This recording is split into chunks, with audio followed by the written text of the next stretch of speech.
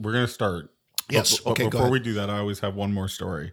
So you may not know this, but we talked about like how if you were on TV, you had made it, right? I was on Just Like Mom. Just Like Mom. Do you remember Just Like Mom? I was in a You series. had to like cook stuff in the kitchen or something. With Yes, your mom would show up, and it was like a game show. Yes. And you would have to cook or work. that's right. So Was it your real mom? yeah, my real mom. Cooking? And No, you were so there? what we So, had. it was So like this is a what we mother did. and a son, or a mother So and a daughter would do like. They do questions. So they take me away and they ask my mom a whole bunch of questions. Oh, and then gotcha, I have to gotcha, come gotcha. out and match the question. Like, Jeremy, we asked your mom, what color is an apricot? And things like this. And the answer to everything's like Heavy Metal Magazine. So we go through some Epic. and then we did not get a single question right in the entire show. Like I have 0 points at the end of the show. And then they go into the cook-off and they're like, it can all come around here in the cook-off. So they go Jeremy and the two other kids. There's me, a little boy and a little girl. They're like, you're gonna make chocolate chip cookies for your mom, but the table has things like ketchup and They would have like they make kids they C wouldn't give them a plus recipe, pop. and they give them like you can make anything So you want we then had to make. So the parents then each get one from each kid. from each kid. They have to guess which one their kid made. So now remember, there's 2 boys, 1 girl. My mom gets a plate with perfect cookies on it, and two plates with slop. Like, and then they come and they go, Lynn, which cookie do you think Jeremy made? She picks the perfect fucking cookies, which is a beautiful statement that my mother thought that I would. Years after I go, you had a 50-50 fucking chance. Like they give you 3, there's 2 that just There's one that's like, ain't that one. that's perfect cookies. It's not funny. I go, you had 50-50. Like those are good odds. You won't get those odds at the track. You won't get those odds at the casino. You had a 50-50 chance, and no one had scored enough points. Like whoever won the cook-off was like going for the big prize. And you picked the perfect cookie. Well, I think you like fuck you. You had gold and you gave it away. We could have been on the circuit. That's we could have been funny. on the Mother Son circuit for years. Old men rolling dice.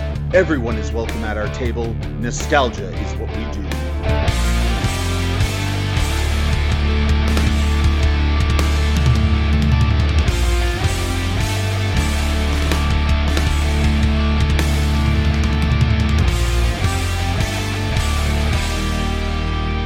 This is Jeremy with Old Men Rolling Dice, and I'm joined by my co-host Jason. Jiminy Jason.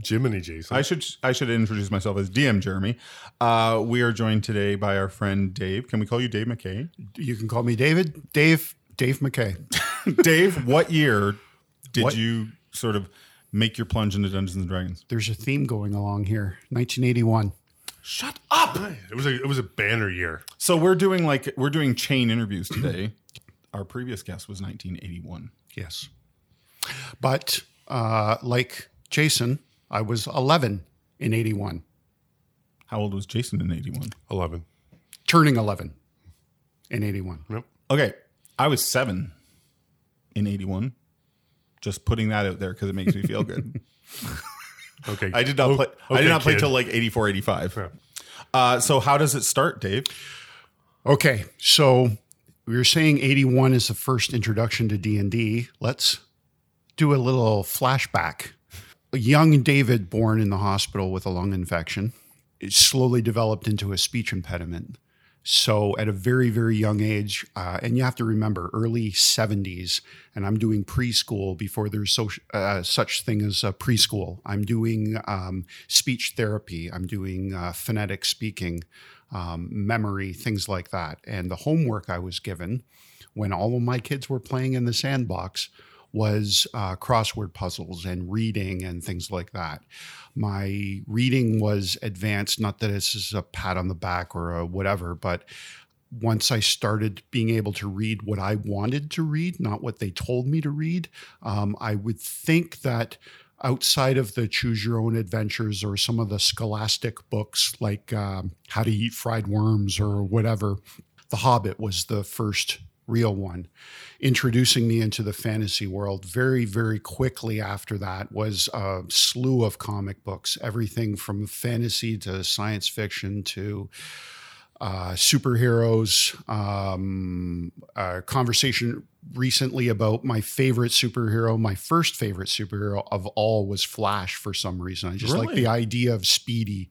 It was easy to like Superman. It's easy to like Batman. It's kind of hard to like the lesser ones, but they were cooler in different ways. I think so too. The absolutely. timeline stuff was very interesting in Flash, which led me to Chris Claremont and Days of Future Past, which is probably my first favorite. There is something about comic books and Dungeons and Dragons. One of the first places I bought D&D, it was a comic book shop. Right. Like there was comics there. Right. So they went hand in hand. You would pick up like a new module for D&D and you'd grab a couple of comic books to go along with it. And advertising wise, like Dungeons and Dragons was all over comic books. So the interesting thing about that is in the mid 80s, I got my dream job at a comic book store in Brantford, Nice.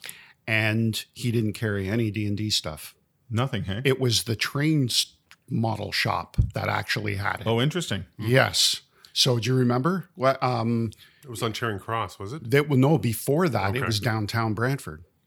Okay, I don't remember. being Okay. there. So they were across the street from each other. It was Comic Connection. And then a couple doors down, but then Comic Connection moved across the street. So I worked for Comic Connection. Okay. And that got me an interest into there are more comics than just superheroes, you know, like we were talking earlier about Conan. Conan's a big influence, but it's not so much the comic book. It's more the Robert E. Howard for me. What the comic books did for me is the visuals is what got me. And I think everything that my memory of D&D is all a visual feeling.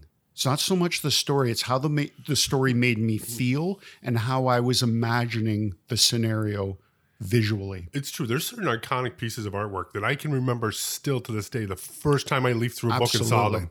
I did a post just the other day. The Trampier Magic Mouth in the back of the player's handbook. Like, I remember not even knowing how to play that first session, flipping through and seeing that and going like, Sure. what the hell is this?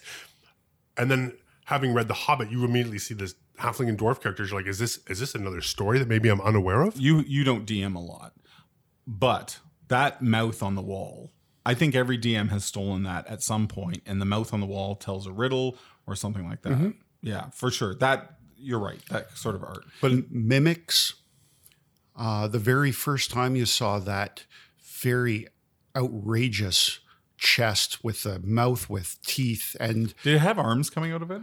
I don't think the Maybe one of Oh, old ones maybe may have one had of them like did. A fist There's- swinging up, I think. Yeah. One of the old ones. again, the dynamic art, the visuals, the lines, the colors, a lot of my influence is black and white.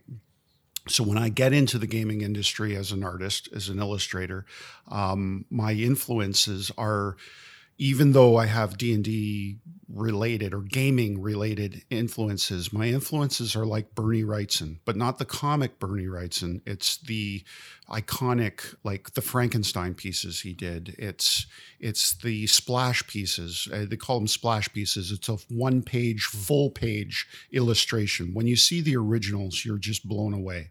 This is a guy who, with Crowquill, pen and ink, has accomplished something that looks like it's wood block out of the 1800s or something, like, and there's a lot of stuff that my influences go back to that era. But when you take a look at a painting, like I can go back and think of like the Oath of the Horatii by Géricault, or the Wrath of the Medusa. It's a point in a story. So this is interesting because you mentioned the art having a story, and I would agree with you that art with a story definitely, it doesn't have to be an answered story. Just like, where are these guys going? What are these guys doing? Sure. And we just posted the original Trampier cover versus the Easily cover of the Player's Handbook. This is 9 times out of 10. This is the answer I got. Easily, that's the professional artist there. And that is well-formed art. But everybody's preference, not everyone's, but the majority of people's preference was the Trampier cover, because they want to know, did the rogues get the eye? Did they get, like, what did they fight those lizard folk Yes. that are dead on the cover? It's true. Like there's all sorts of questions that come out of the Trampier You could cover. literally that- spawn an entire story off of one picture. Listen, you write me a 10-page story based on just this picture. There's enough information there. Yeah. And my experience in the gaming industry as a mercenary, freelance illustrator, could spoil a lot of people's opinions of what goes on. The reality is, we as artists, whether you're a writer, a creator of rules, an artist, any form of creativity, you have to make money at it, some way, somehow. And especially the early stages of TSR, I had pages of information about 1/4 page illustration. Seriously, 12 pages written by the author of what was going on in that 1/4 page illustration. And what they were looking for. And had it returned to me twice because I didn't meet his requirements, where the first piece and even the second piece, the art director said, these are absolutely fantastic. We're going to buy them off of you because we're going to use them someplace else. But that's not what I'm like. Who is this guy? He's the guy who's making the most money off of this. You're going to do what he says. So it's interesting. People don't know that side of it. Then you go to a company like FASA, who has a fleshed out page, gives me the page with what we call an illo hole. So it's, literally art to be placed here. Put something that fits. And then you get another company that just says, just draw me something. Yeah. That one's the harder one to do, actually. Just draw me something based on what? Well, you know what we do. I don't know what this project is. so swing back. We got a Sure. little bit off track. But we love getting off track. So where do we get D&D? You're at the comic book store. Okay, so I'm in middle school. Mm-hmm. So I'm going to say grade 6, and a good friend comes to me. So we start up a quote unquote games club, chess club in our school, so that we don't have to go outside and get balls thrown at us or beat up at recess. So we're inside with a chessboard set up literally to, like, I don't know, let's say Queen's Gambit. I have no idea because chess isn't my game, but we have it set up for an actual authentic chess move and how to counter it. Yeah. And they leave us. They leave us to our own devices in the middle of the library with the librarian off on her lunch and blah, blah, blah. And there we are sitting there playing a game. And teacher walks in and we go over and ponder the next chess move. And then they leave and then we go back to D&D. Eventually it got to the point where, look, we know what you're doing. Just play your game. So what version of the game were... The original, I don't know the names, but Brian, you had said what was 1981? Was it maybe the basic, BX? BX. Moldvay's version? Short. Because Yes. there was the Holmes box set, which is a blue box. Like a cyan. Okay, so and then after I'm gonna name drop somebody who hopefully hears this and can contact me again. Scott McCallum was our dungeon master. He was the guy who introduced me to this. He's the guy who set this all up. This guy was like mathematics. He's a smart guy, and he invited Goofy Dave to his gaming group, right? So I felt like part of a group. This is awesome. I played a lot of sports, but mostly because my dad wanted me to. I played D&D because I wanted to. Mm-hmm. He had that. He had eventually all the box sets. So we'll go basic, advanced, and expert. He had all of those. So I never had, back then, you didn't have to have a copy. So I didn't have a copy. Once it went to the hardcover books, I had a copy of everything. Jason and I can both remember being at tables where there was no, like, these are the rules we're playing with. It's like, I had my red box, someone had an advanced player's handbook. Yeah. And Somebody showed up with a fiend folio and you're like, this is what we're using today, boys. Someone had the whole day. And we just, we stitched it all together somehow, and it wasn't Dungeons and Dragons, but at the same time, it was Dungeons and Dragons. Like it was everything for us. It's funny, for the longest time. I'm going to play D&D, and we weren't playing D&D. We were playing something else, but we just gaming was D&D. No, the people, period. People of the internet in 5th edition don't understand that. Like when we were in earlier editions, when we were all kids, there was no internet to fact check rules. Right. So your DM had to make house rules on the call. Oh, like, totally. Just like, I don't know what this all means here. I don't know what I'm reading in the book, but this is how I want to play it. And then everybody at the table went like, back then, a lot of people at the table were just like, hey, the DM rules. So that's definitely the thing. That was our questioned. rule. That was our rule at the table. The DM rules. everybody thinks that when you say the DM rules, you have this DM at the end of the table with like a meter stick in their hand, slapping it into their hand, going, "You will follow my rules." I've played in games like that though, where it was literally the story is going to happen whether you're there or not. Mm-hmm. But again, we're talking about sitting at a table and being inspired, and everybody's inspired in different things at different times. And the funniest thing is sitting at a table with like-minded individuals, and your inspiration all becomes one as a collective, even though you're coming from different directions. And you might have a very specific, somebody might have a very scholastic, literary view of things. Someone might be very, which is my daughter's parlance, very basic. What are you, basic? I don't even know what that means, but it's funny. It's funny as shit. I like shit like that. That's funny. Well, you've been listening to Old Men Rolling Dice. This is Geek on the Borderlands, and this has been Dave McKay that we've been talking to.